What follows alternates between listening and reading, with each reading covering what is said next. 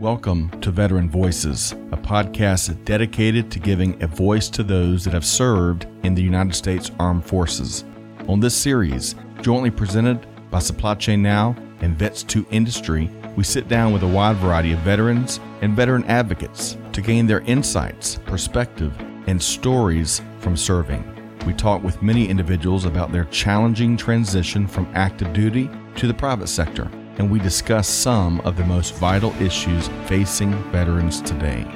Join us for this episode of Veteran Voices.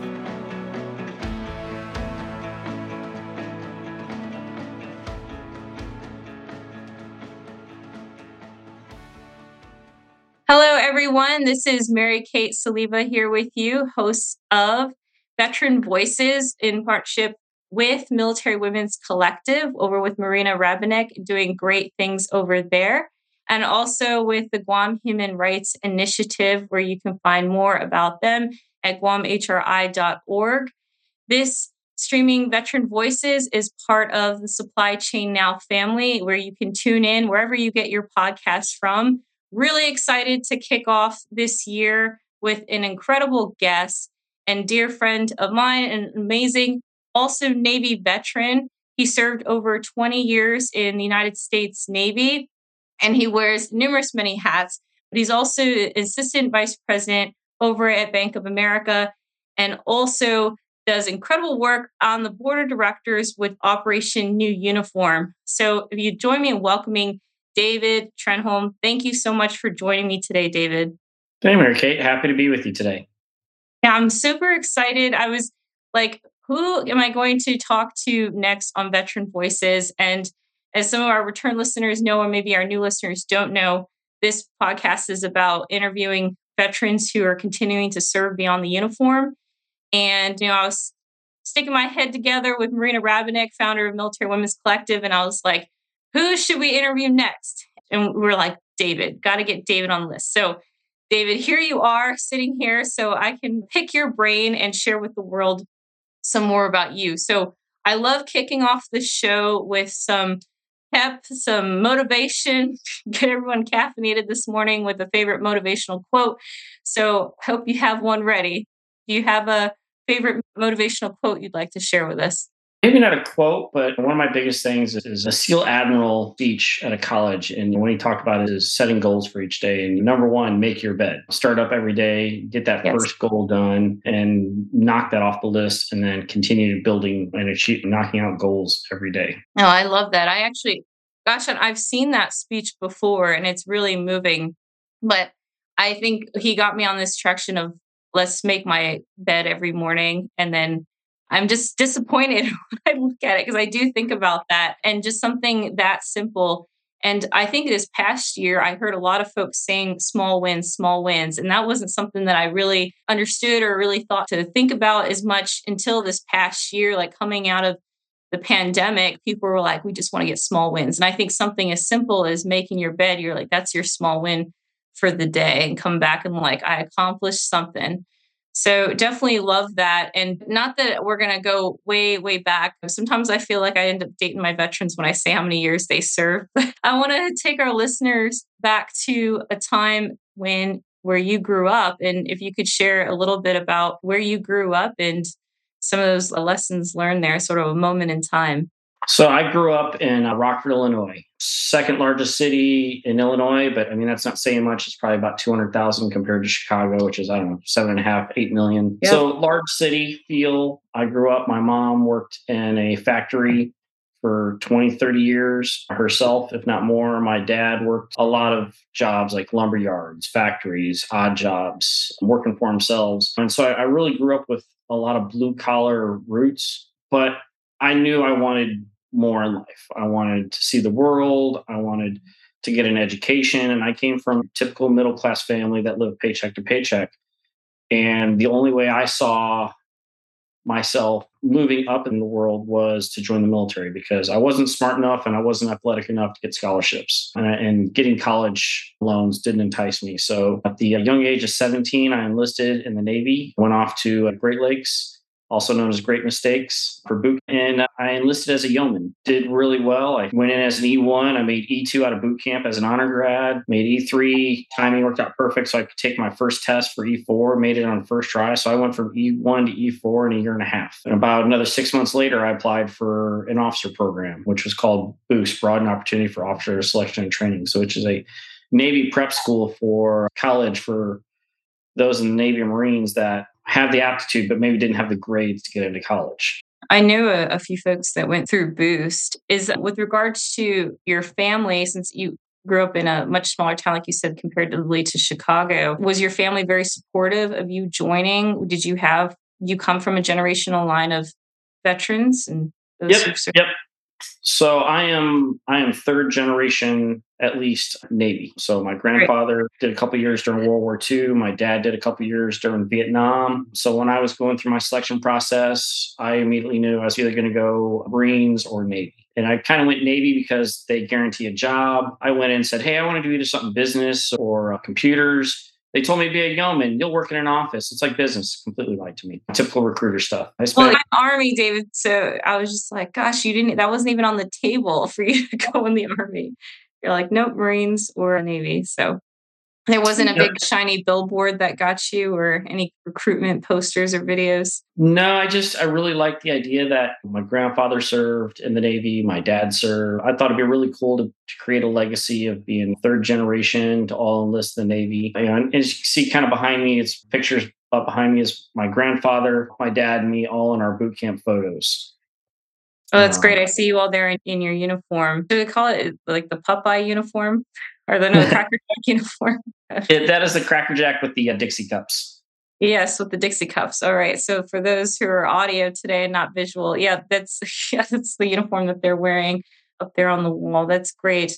But I'm very much into family history and love that legacy piece that you have for your family. And was that something that they were able to witness you come in across basic training? Were they there? Yeah. So my parents all came. I mean, the good thing is I live 45 minutes away from boot camp. So I actually had, 15, 20 people. So my parents were there, my best friends from high school, my girlfriend at the time. I had a lot of good friends there that were able to attend. I don't remember if my grandparents were able to come or not, but having them all there was huge. They always had all of their support. Everybody was so proud of me for stepping out and doing something different because 99% of all my friends, I would say probably 95% of them never left home. Oh, they wow. stayed local. Most of them have done really great things, but I wanted to see the world. I wanted to get an education. And I really the other thing is I really believe in all the American beliefs, Constitution and all that. And I wanted to be able to defend it so that everybody has the right to do what they want, say what they want, whether I agree with it or not. No, I absolutely. I mean, that's just such a beautiful thing. And I appreciate that so much more when I go and visit other countries. Just a reminder again about why we serve, whether that was at peacetime or during war. So thank you so much for sharing that piece. You talk about with your dad's relationship and like the support there. I'm curious to any lessons learned as a young man going into the Navy, your third generation. Were there any lessons learned that you took with you, basic training and the early phases of your career? So the biggest thing was, what really helped was coming from a blue collar family. My grandparents were farmers at one point and then moved on to other things. But having that blue collar mindset, hit the grindstone, work really hard. And it wasn't hard to excel and be noticed. It's one of the reasons I promoted quickly. It's one of the reasons I got selected for the officer program. It's one of the reasons I got selected to fly as a naval flight officer in the back of the P-3 Orion. I've never been the smartest. I've never been the fastest, never been the strongest. But my work ethic is you will not, that whole tortoise and hare thing, like you will beat me off the line, but I will finish no matter what. I just have the visual there of even if you have to low crawl across that line, I'm still going to make it.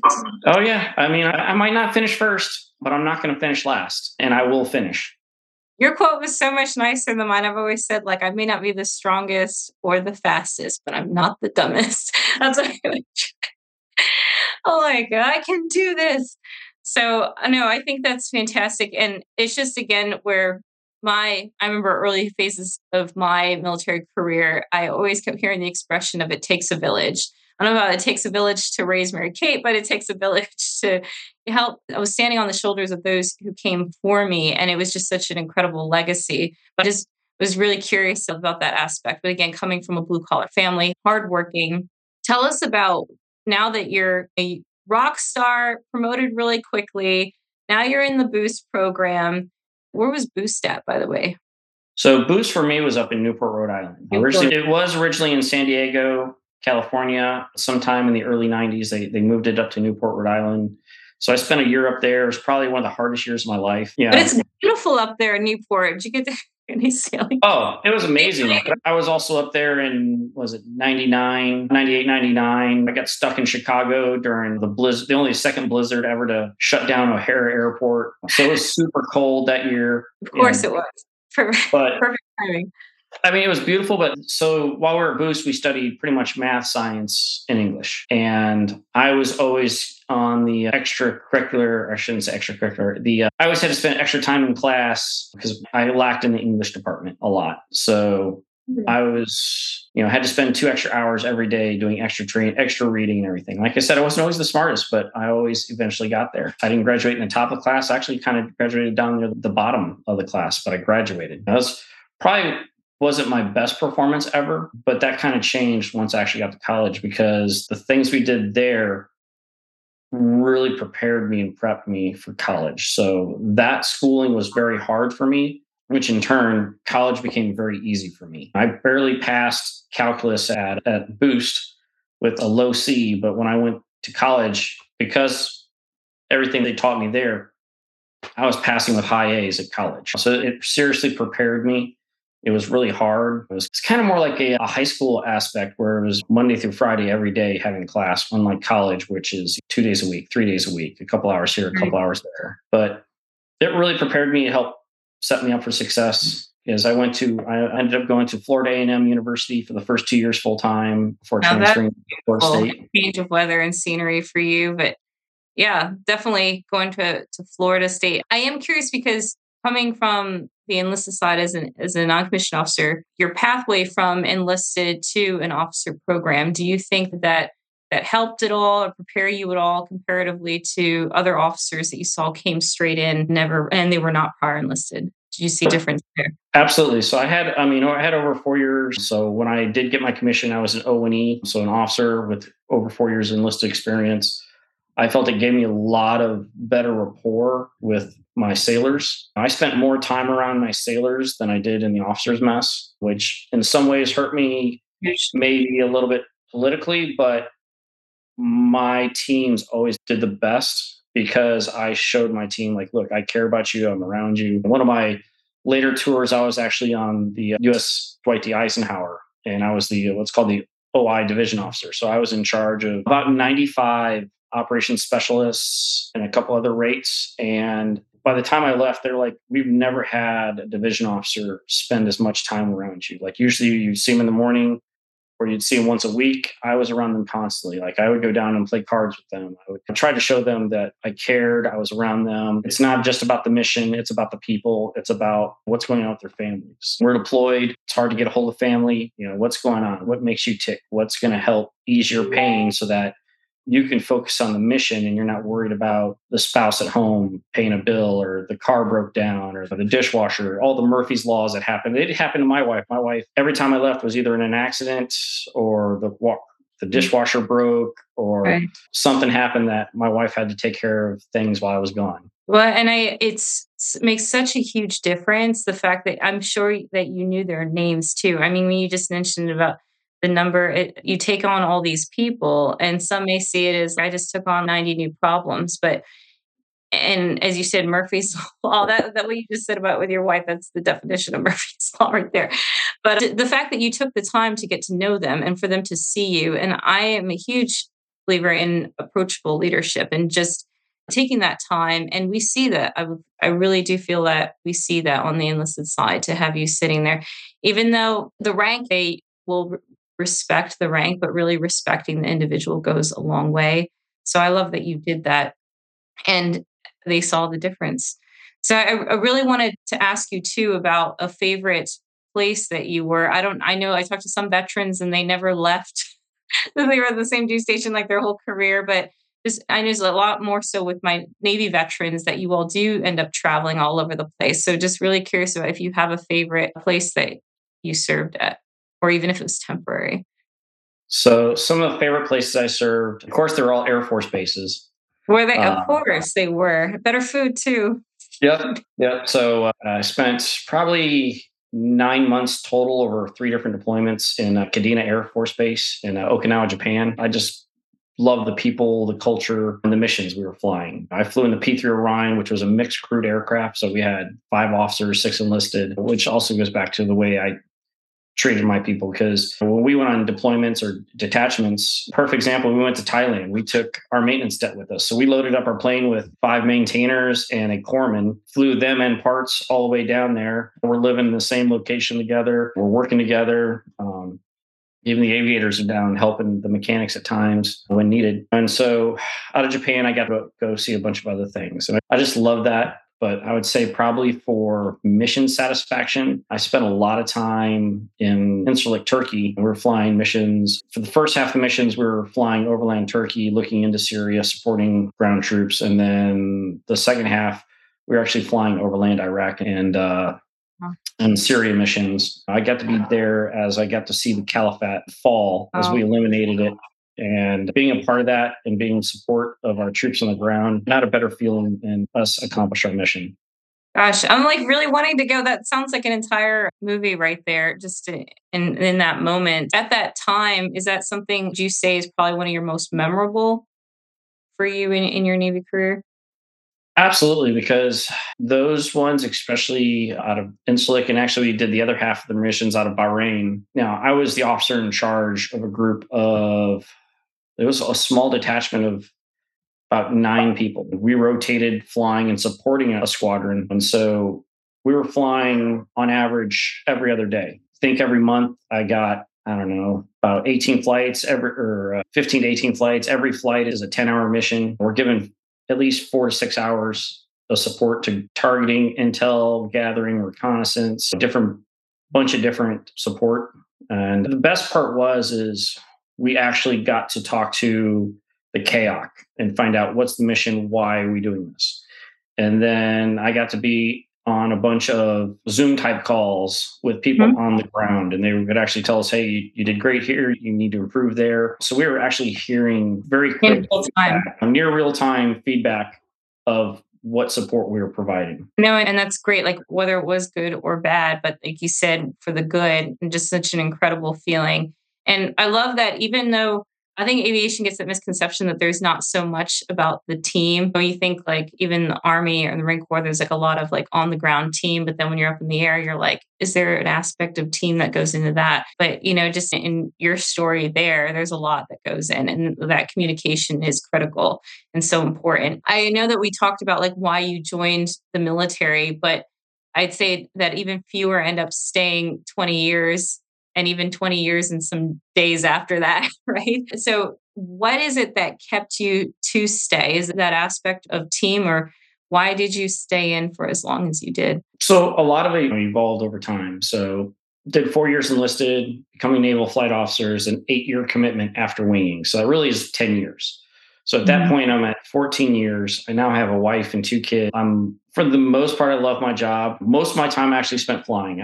It was 12 years before I saw my first Navy ship, which I get made fun of a lot. I was like, how are you in the Navy and never see a ship? I was like, well, my airplane's big and it doesn't land in aircraft carriers. But, at that point, priorities start changing. Like, hey, I'm only 6 years away. Retirement was not that far away. At the time, I was still on a promotion scale to possibly become a commanding officer one day or even higher. And so I love the idea of leading. Even when I retired at 20 years, I wasn't ready to retire. I was still wanting to stay in longer, but I didn't make commander. I got passed over, didn't make the last wicket. So at that point, they said, hey, it's mandatory to retire at 20 years. Okay, I guess I'm forced to leave. So, but it actually was a blessing in disguise. It was very hard on me and my family. I did 3 different times. I did geographical bachelor tours. Oh, that's a lot. Sure. So Early, while my wife had a 3-year-old, a 4-year-old, and she was pregnant, I was in San Antonio for an entire year. And then I did 2 different tours while my kids were in middle school and high school up in Norfolk, Virginia. So I tried to keep, I was kind of different. My family didn't move around with me. I tried to keep them stable. So I don't know, 2005, my family, my wife and kids moved to Jacksonville, Florida, and they never, so the only person that left was me. So I had to do a 2.5 tour up in Norfolk, came back for 2 years, did another 2 years up there, and came back and did my last tour in Jacksonville, Florida. So I was pretty much home based. Most of my tours are in Jacksonville, Florida, but I did a bunch of other tours in different locations. And then I deployed to 15 different countries, did missions over another 15 or 20 more flying. So, Absolute rock star, that wife of yours. Your wife sounds amazing. oh, she is. She is my rock. Without her, I'd have never been able to do 20 years. She's super independent. When Murphy hit, she did 95% of it all by herself. It literally, during one of our deployments, she actually passed out picking up our child at daycare. And she was forced to get some help because she's just super mom. She was going through college herself, working on her Mhm. associates. She had 2 small children. She was homeschooling. She was self-employed with a cleaning business, and she was burning both candles, the candle at both ends while I was deployed.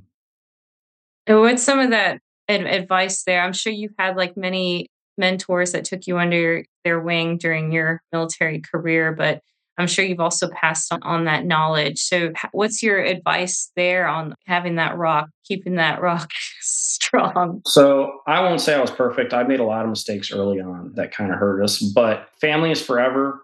The military is only a small chapter in our lives. Even if you do Mhm. 20 or 30 years, your family, I've been lucky. I've been married over 20 years. So most of my naval career, I was married to my wife and we're still married to this day. So early on as a young lieutenant, I kind of put the Navy first before my family. And I learned probably after doing that for about 4 or 5 years, that was the wrong way to do it. And I listened to seniors that always told me, is like, look, family first, mission second when it comes to your family. Yes, I agree. Like and if someone has to think of it in a terms of mission, like mission first, families taken care of. I'm happy to see that there is a cultural shift now happening in the military as a whole, even though I still think we have a ways to go there. But I think there is a lot more emphasis in giving that time back to our service members to say, hey, don't forget about your families. I love the work that a lot of the veteran service organizations are doing to include the spouses now as well, military and veteran spouses. But as far as now, while we're still on advice, if you were in a room full of transitioning service members, what would you say to them as far as advice in transition? I'm sure yours was a perfect transition, right, David? No, not at all. I had a lot of mentors. So my biggest suggestion is start early Hmm. and informational interviews because you'll never know what's out there and available to you until you start having conversations with people and get mentors that are not on active duty because we always tell ourselves, hey, I always heard is companies will be knocking down doors to come hire you. You're a veteran, you're a rock star, everybody's gonna want you. And that couldn't be farther from the truth. Really, it comes down to is networking, getting your name out there with companies of interest, finding out what's available, and then kind of gearing your resume after you figure out what you want to do towards the career path you want to go. No, I love that. And I mean, that's how we met as well, was through a veteran Hmm. service organization, networking, Yep. helping service members transition. I was still trying to figure it out. I still feel like after over a year, I'm still transitioning. And I heard that feeling's normal. So I'm like, what am I going to figure it out? But, we met through that. So I think that's fantastic advice to start early and to network because you don't know what you don't know, as cliche as that sounds. And I've grown so much, learned so much, even from you about what's possible and what's out there. So, with regards to for those who are just listening audio, can't see your incredible new blue collared shirt here with Operation New Uniform ONU. So, I was wondering if you could share a little bit about that and how you got started after over 45,000, as they say, veteran service organizations nationwide, and you're with Operation New Uniform. Tell us more about that. So Operation New Uniform is another transition assistance program that is, it's BSO style. So it's Veteran Service Organization. While I was getting out, that was the other thing I would tell people is attend as many different TAP type courses as possible. I attended a couple others. I attended Operation New Uniforms. And what really helped me is they focused on the mental aspect of transition. Because once we leave the military, you're taking off your uniform, you're losing your rank, your ribbons, your titles. And really, they helps you understand who you are as a person, as a valued member of society, as a father, as a husband, and what you do. And so half of it was kind of the mental aspect of learning I am somebody. And then the other half is nobody better prepared me for the interviews than they did because their entire TAP course is built around the Sandler training system. So the Sandler training system is a sales course that people go through for an entire year. Well, we kind of got the truncated 2.5 weeks course. And what did I do? I learned how to sell myself in an interview while building up my confidence and then giving me a lot of interview techniques. I got to the point where I was now interviewing companies just as much, if not more, than they were interviewing me for the roles. So now I'm really into what's culture fit. All right. So, hey, this is great. You're going to pay me a lot of money. But are you going to be a good company? Are you going to be a good boss? Do I see me fitting into the role, into the company? So It's huge finding the right culture fit, right? And I think sometimes we focus too much on the pay. I've spoken to like dozens of service members that are transitioning right now, but still on active duty. And they're like, what can get me that 6-figure salary? Like you yep. said, just being able to ask those questions in interview, you have to know, especially during the interview when they ask you, do you have any questions for me? I find that stumps a lot of veterans about just, we're not used to getting asked our opinion or what we want. This is the time, right? To ask and say what you want. That section right there of asking the company questions, that could be the make or break between getting hired or not, because they want to know, number one, are you enthusiastic about joining the company? Or are you just, hey, I need a job? Like nobody wants somebody on your team that just wants a job. I want you on the team because you think our mission's amazing at the company, the position's amazing, it's going to help you grow, or what's a day in the life? What should I expect in my first 30, 60, 90 days? What does 5 years look like for somebody in my position joining your company? So they're trying to see is this person just going to come and turn a wrench and do the same turning of that wrench for 5 years? Or are they going to look to expand their knowledge? A lot of companies want somebody that is a lifelong learner. Yeah. They want a lifelong learner and a team player.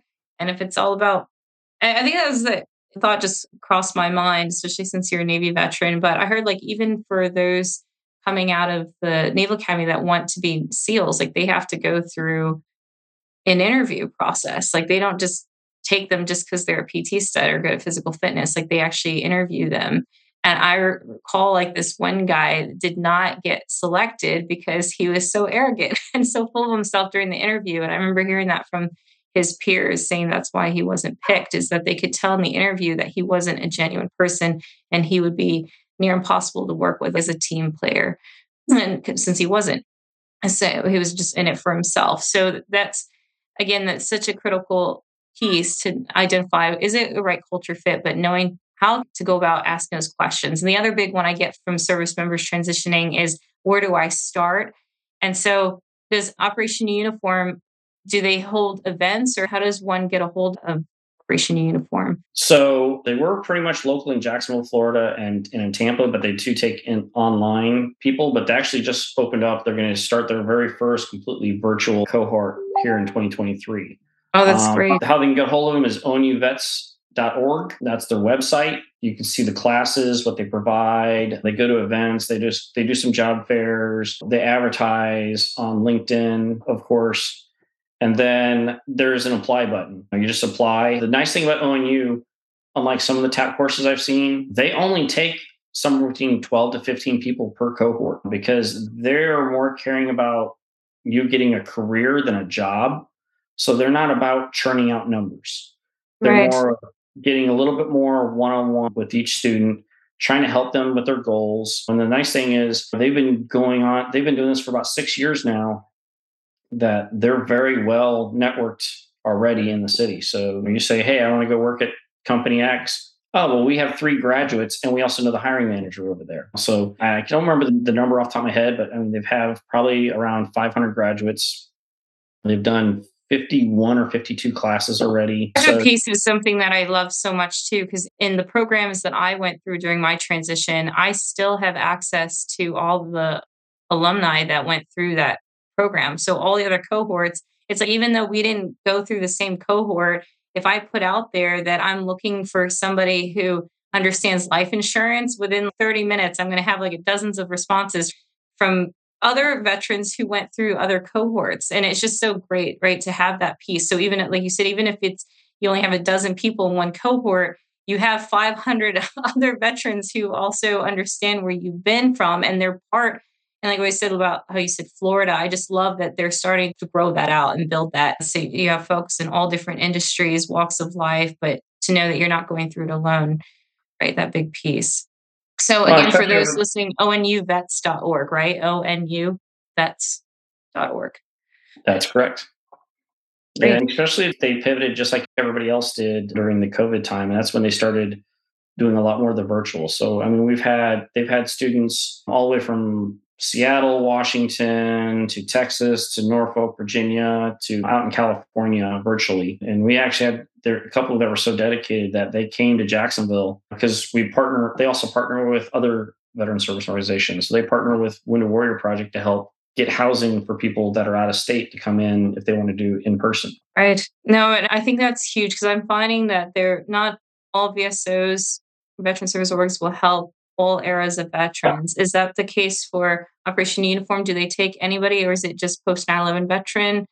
Nope. So the nice thing is they'll take anybody. So we're not talking, they've done a couple of people that were Vietnam veterans that have been out for 20 years. You don't have to be within a 6-month or 1 year window on front or back end. They don't care about rank. They don't care about degrees. So the nice thing is it really comes down to, are you interested in the program? Because they are a little bit selective. They actually do an interview process. They want to make sure you're the right fit. You're at the right mindset, that you're teachable. Because if you're not teachable, they don't want to waste their time with somebody who's, well, nope, it's going to be my way or the highway. I'm like, well, then why are you coming to the class?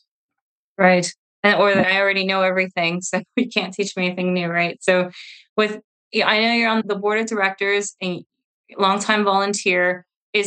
How would somebody go about volunteering or what sort of support would you say ONU needs now? Of course, number one is financial support because the nice thing is not a single veteran is charged a dime to go through the program. Great, it's all done through fundraising. There is a little bit of state funding, but number one, donations. They have a loyalty brigade, so somebody can give as small as $10 a month if they want, or they want to do a one-time donation. Outside of that, they're always putting on events. So some of the fundraising events, they always need volunteers for. They do a clay shoot in the springtime. And we just did a Heroes Gala this past fall. And we just had the Lieutenant Colonel retired Alan West as our guest speaker. Oh, that's great. And along with Brian Kilmeade was our guest MC. Oh, you got some rock star legends in their own right there. I think that's fantastic. And just in case any of our listeners want to get involved, it's onuvets.org. Financial support. Again, I love that they're not having to pay, but just to know that even a small donation, it does add up to ensure that these transitioning service members and veterans have that opportunity to succeed in whatever pathway they're going through. So thank you so much, David, for your time today. I wanted to see if you had any final last thoughts for our listeners. Some may be going through transition, some may be out for a long time or have been out for a long time. Some may just be a supporter and just love the military veteran community and just want to see how to get involved. So do you have any last thoughts or words for our listeners? The biggest thing is, especially if somebody's been out for a while and they want to mentor, there's probably 3 great mentor networking opportunities. You always have ACP, American Corporate Partnerships, is where you do a one-on-one for 1 year mentorship program with a veteran. Another one is Veterati. Veterati is kind of an a la carte. You can have one conversation with a veteran. You can have 100 conversations with a veteran. And that's a great way where I learned a lot of clearing out that fog of war and learning about different things by just talking to random people in companies and learning about my skills. And then, of course, the last one is Vets to Industry with Brian Arrington and everything he's doing with Vets to Industry. Every 3 weeks, they're doing a networking event that with the keynote speaker, you're getting breakout rooms. They're combining together veteran service organizations. employers/recruiters and those looking for employment. It's 3 hours, but you're talking their attendance is anywhere from 300 to 500 people. So you want to increase your network, that's 300 to 500 quality people you can network with.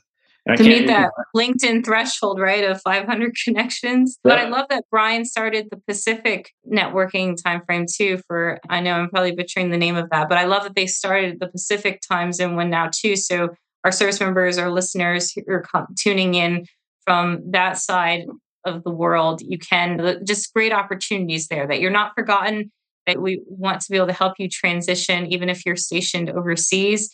So, and Brian also does the one with the military spouses at Vets Industry too. So I love that they do the spouse mixers. And that's how we met David, was through Vets Industry, and just incredible virtual library there to see, even by state, you can filter. So you could look up Florida, see the great organizations there that are giving back, here to support you as veterans and military families. But thank you so much for bringing that up. The networking piece, the mentorship piece, huge, very pivotal to your success. So thank you. I wanted to see if any listeners want to get a hold of you, what would be the best way that they could reach you?